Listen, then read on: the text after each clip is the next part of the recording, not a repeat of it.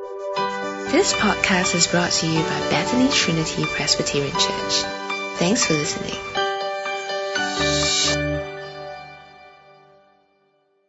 What if I told you that there is someone in our midst that we know, and in that family there's a relative who committed incest? What if I told you in that same person that we know, also in that same family they have prostitutes? Now, of course, the person that we are talking about is Jesus. And how in the family tree of Jesus, Matthew lays it all out. The women that he names there are all women of dubious character. The women in Jesus' family tree that are of noble character, the matriarchs, like Sarah, Rebecca, he doesn't name. But he puts these names here. What is Matthew trying to teach us? Janice did very well, but we need to ask God to help us to understand what he wants us to understand from this chapter. Please pray with me. Father, thank you that we have come to this point of your word, and we are given this privilege of studying this book of Matthew's Gospel together. And you've inspired him to begin this way for a good reason. And we pray, Father, that by your Spirit, please teach us, please work in our hearts, cause us to see, cause us to trust the Lord Jesus and all that he has done. We pray in his name. Amen. You can see in your bulletin 3 simple points that I trust come from the passage, all beginning with F and all ending, with an exclamation mark. So the first one, fulfillment. And Jia Jing, our guitarist, said to me that after doing the Bible overview, when he reads the first line of Matthew's Gospel, this is the genealogy of Jesus, the Messiah, the son of David, the son of Abraham. It all makes so much sense. Because having done the Bible overview, which many of us in this congregation have done, just seeing those words, seeing those names, son of David, son of Abraham, all make sense because we've seen how God in his purposes made promises to Abraham, made promises to David that now find fulfillment in Jesus. And so right at the start of Matthew's Gospel, right at the beginning of the New Testament, the first words of the New Testament are these, that the family tree of Jesus, and this Jesus is the Messiah, and he fulfills what is needed to be the Messiah because he is from the line of David, he is from the line of Abraham. 2 men, David, Abraham, 2 promises that God made to them. You might remember that all the way back at the beginning, God made a perfect world, but that perfect world fell into sin. And since then, God has been on a restoration mission, a rescue mission to restore and to redeem. And what he did right at the beginning was to make a promise to Abraham. And how in that promise to Abraham was God promising that he would right the wrong. He would reverse the fall. And instead of the cursing that came at the fall, he would reverse it and bring blessing instead, which is why he promised Abraham that through your offspring, all nations of the earth will be blessed. Instead of curse, which we are all under because of the fall, because of sin, there can be blessing. And how will blessing come? God says to him in Genesis 22 verse 18, through your offspring, Abraham, blessing will come. And so that's why it is so important that Matthew establishes that Jesus is the offspring of Abraham. But as the story continues, we come to David. And you might remember in our Bible overview that as we journey to David, it became clearer and clearer that we could do nothing to save ourselves and how God's promises would be fulfilled how God would right the wrong, how God would reverse the fall, how God would keep his promise, would now be done through a king. That a king would have a special place in how God would fulfill his promise. And so God said to David, God made a promise to David that one of your offspring, he will be the king that will reign forever. He will be the king that will reign on your throne, David's throne. He will be the king that will make God's promises come into fulfillment. And so that's why it is so important that Matthew establishes that Jesus is from the line of David. Because it is David's offspring who would be that forever king. Which is what Messiah means. Jesus, the Messiah, or in some of your translations, Jesus the Christ. Christ, Messiah, Anointed One, they all mean the same thing. Christ is just in Greek, Messiah is just the word in Hebrew, Anointed One is just the word in English. So what does Anointed One mean? Kings in the Old Testament were anointed with oil. That's what it means. And so that term began to bear significance for not just any king, but for the king that because of the promise made to David, we are all waiting and expecting. The anointed one, the forever king, who will come and fulfill the promises God made to Abraham, the promises God made to David. And so Matthew is saying, this is the one, Jesus, the anointed one, Jesus, the Messiah, and he can be the one because he is from the line of David and of Abraham. Fulfillment! Exclamation mark. That is what Matthew wants us to see. But then in his genealogy of Jesus, we meet 5 women, as I said. And, if the Jewish man was anything like a Korean man, he would look at Jesus' family tree here and do the Korean thing of which, if you watch enough Korean drama, that's how the Korean elderly man expresses his disapproval. Because of the women that are named in this family tree, we meet the first one, who is Tamar. And we are told in verse 3, Judah, who is the father of Perez and Zerah, whose mother was Tamar. And it was quite funny at Bible study when we divided the women out for each one of the Bible study members to do research on. Wesley, who is quite a new Christian, chose Tamar. And when I saw him reading the story, his face was like, because it's first time reading. And then he's like, what's happening? Because Tamar dresses up as a prostitute in order to sleep with her father-in-law, Judah. And she does this because she wants to have offspring.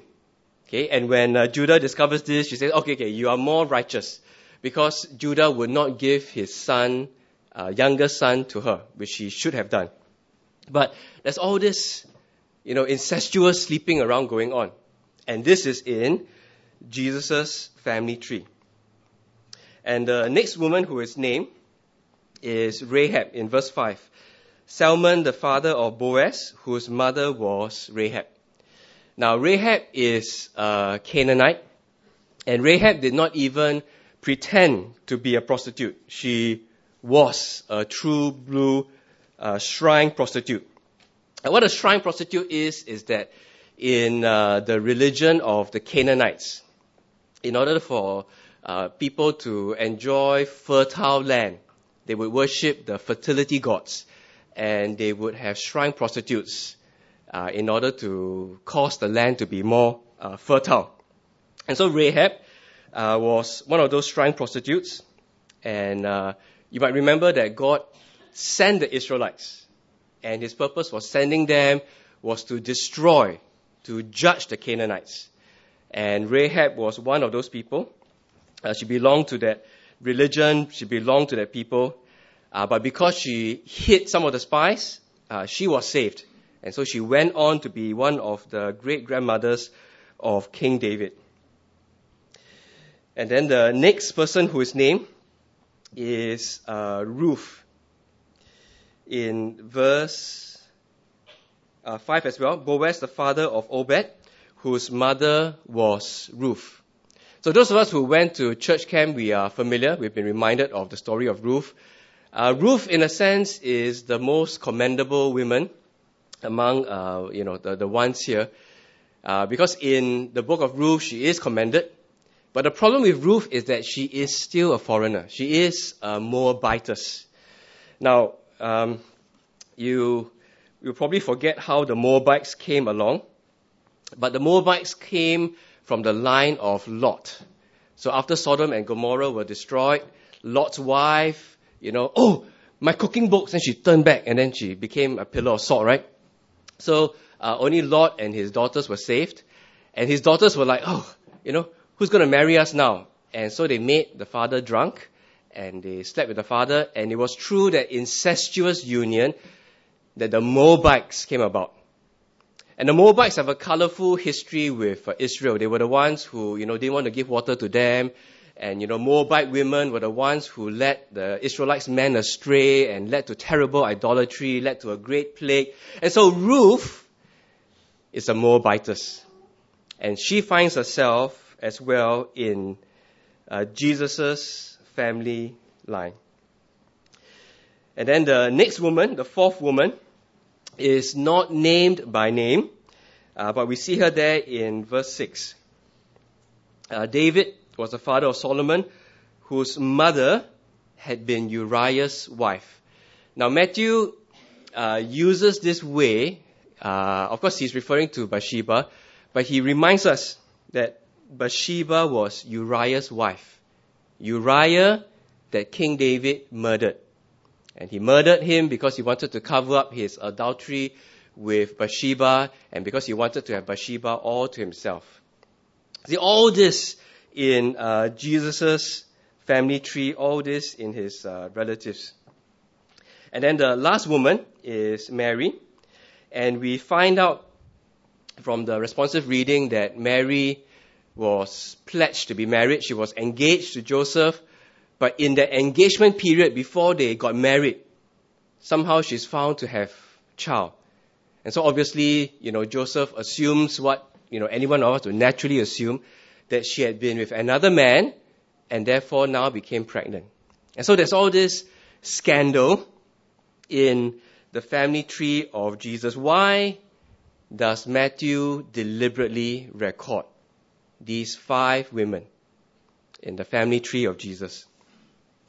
I don't normally show slides, but this one is how I think best expresses why Matthew deliberately puts these names in.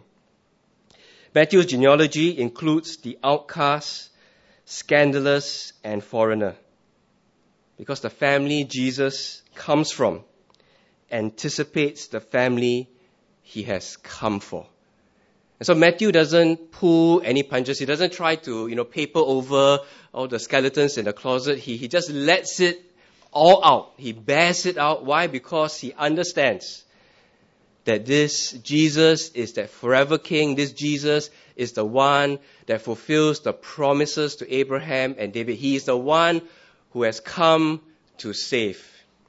This is why Joseph was commanded to give him the name Jesus, because he will be the one who will save us from our sins. He doesn't just come for those who are the elite. He doesn't just come for those who they have checked the majority of boxes. He doesn't just come for the ones who, you have really tried your best, and then compared to everyone else, your record is considered spick and span. No, he comes for the broken. He comes for those who know they have made a right mess of their lives. He comes for those who, in any human perspective, have lost all hope. He comes to save us from our sins. And so Jesus has this colorful family tree. Because the people that he intends to bring into his family, the people that he intends to give the privilege to call God Father, are the same outcasts. The people who have scandal after scandal in their lives, the people who are foreigners, the people who do not deserve, merit no inclusion. Jesus has come for these people. He has come to make these people his own. And so that's why at the end of Matthew's Gospel, this Jesus gives the Great Commission. You who have known me, you who have known what I've come to do, you who have experienced my power to change you and my power to make you, bring you into the family of God, my power to give you the right to call God Abba Father. Go. Go into all the nations. Don't just go to those who think that they are right with me. Don't just go to the ones who are seeking me, but go to all the nations. Proclaim this gospel, that the fulfillment of the ages has come. The promise made to Abraham and to David, this offspring, has now come. And anyone who receives his invitation can come in. Anyone who trusts in Jesus as Lord and Savior can come in, no matter what you've done. No matter what you've done. You can call God Father. Fulfillment, 5 women. And the last point, flesh. Flesh. So we are told in the responsive reading that this is how the birth of Jesus came about. Okay, we've already said, Mary, she's a virgin. She did not sleep with anyone. Right? She wasn't unfaithful to Joseph, but she was found to be with child. And Matthew tells us that she was pregnant through the Holy Spirit. Now, but of course, Joseph doesn't know this, right? And so, he's in agony and he's thinking, I thought she was a sweet girl, but how could she do this to me? And then she's, okay, I want to do the right thing. And he wants to divorce her because he cannot marry an adulteress. Right? That would be against the law. And so he also wants to spare Mary from being stoned and being publicly disgraced. So he just wanted to divorce her quietly. Okay, after sleepless night of agonizing after this. But one of those nights, the Lord, through an angel, appears to him, and the angel gives him this word. Verse 20, Joseph, son of David, do not be afraid to take Mary home as your wife, because what is conceived in her is from the Holy Spirit. She will give birth to a son, and you are to give him the name Jesus, because he will save his people from their sins. Now we hear this story and we celebrate it every Christmas, just recently, last year. And so what is the significance of this? The significance is flesh. Flesh. Because Matthew makes it clear that any number of significant implications flow from Mary being virgin. But the one that he wants us to focus on is in verse 22. All this took place to fulfill what the Lord had said through the prophet. The virgin will conceive, give birth to a son, and they will call him Emmanuel, which means God with us. Many implications from Mary being a virgin, many implications. But the one that Matthew wants us to focus on is that all this took place to fulfill what was written in Isaiah 700 over years ago. That this is to fulfill that prophecy that God will be with us. And God with us is not just God being present. God fighting our battles for us.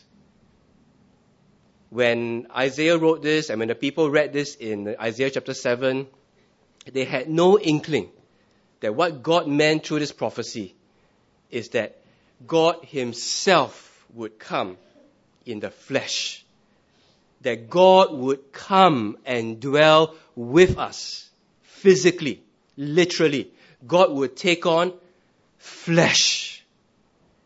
This is one of the most profound and amazing miracles that God, the divine, the one who is uncreated, the one who is self-existing, the one who creates everything else, would condescend and come to live with his people and take on flesh. So all this to make the point that Jesus, fully God and fully human. This is why he can be the one who will save us from all our sins. Fully human. Because it is us, humanity, who has sinned against God. And so Jesus must come fully human to take our place. But he must be fully God, so that his one sacrifice, the one giving of his life, the shedding of his blood, would be sufficient to save all of God's people. He needs to come to be fully human so that he can take our place, represent us, be our substitute. But he must be fully God so that his one sacrifice, and his one sacrifice alone for all time, would be the sufficient sacrifice to save us from our sins. And all this Matthew seeks to tell us, seeks to get us expectantly going on in his gospel to find out, to dig into. Fulfillment. 5 women. Flesh. What does this mean for us? The best way I have of trying to convey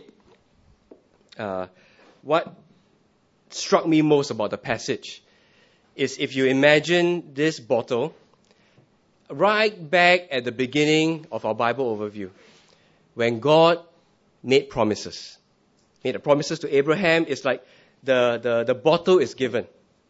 And then as Abraham and his descendants experience fulfillment of those promises, it's as if the bottle is being filled. Okay, so the bottle represents the promises. And then as God gives substance, as God fulfills the promise, the water in the bottle increases. And then when you come to David, there's the land is occupied, and then he's at a height of, the conquest, and there's peace and prosperity. There's more and more water. Now, sometimes we think that at our stage, that right here now, the bottle is only, still 2/3 full.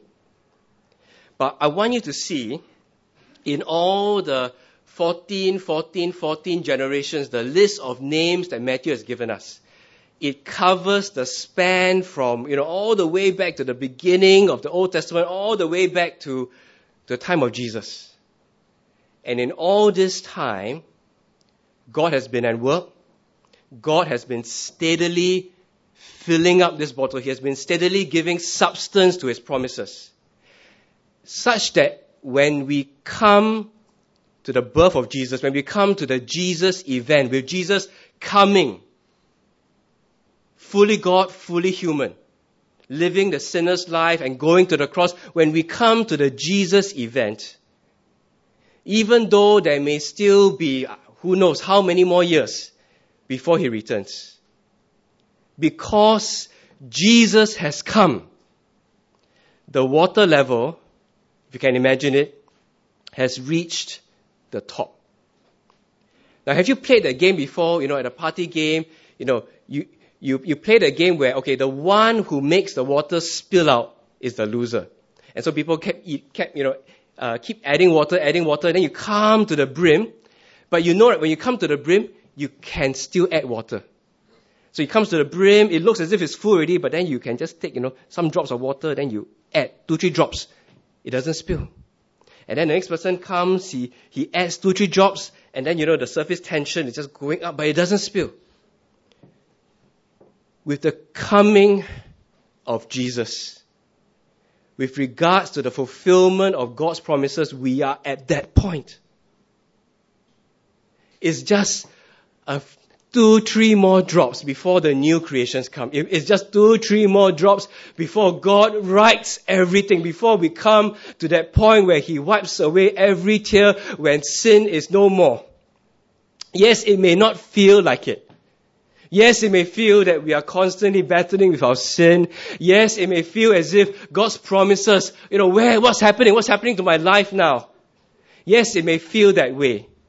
But God is not slow in keeping His promise. God will fulfill. And we have come to the point at the brim.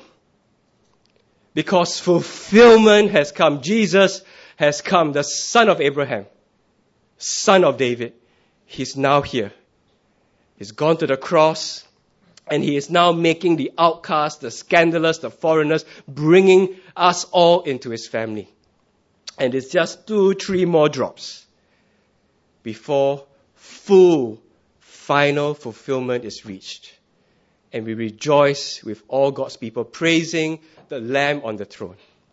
We are at that point. So whatever is happening in your life now, don't lose faith. Trust Him. He is returning. The end is near. May God help us to persevere. Amen. Thanks for listening to this podcast brought to you by Bethany Trinity Presbyterian Church. For more information, visit us online at busypc.sg.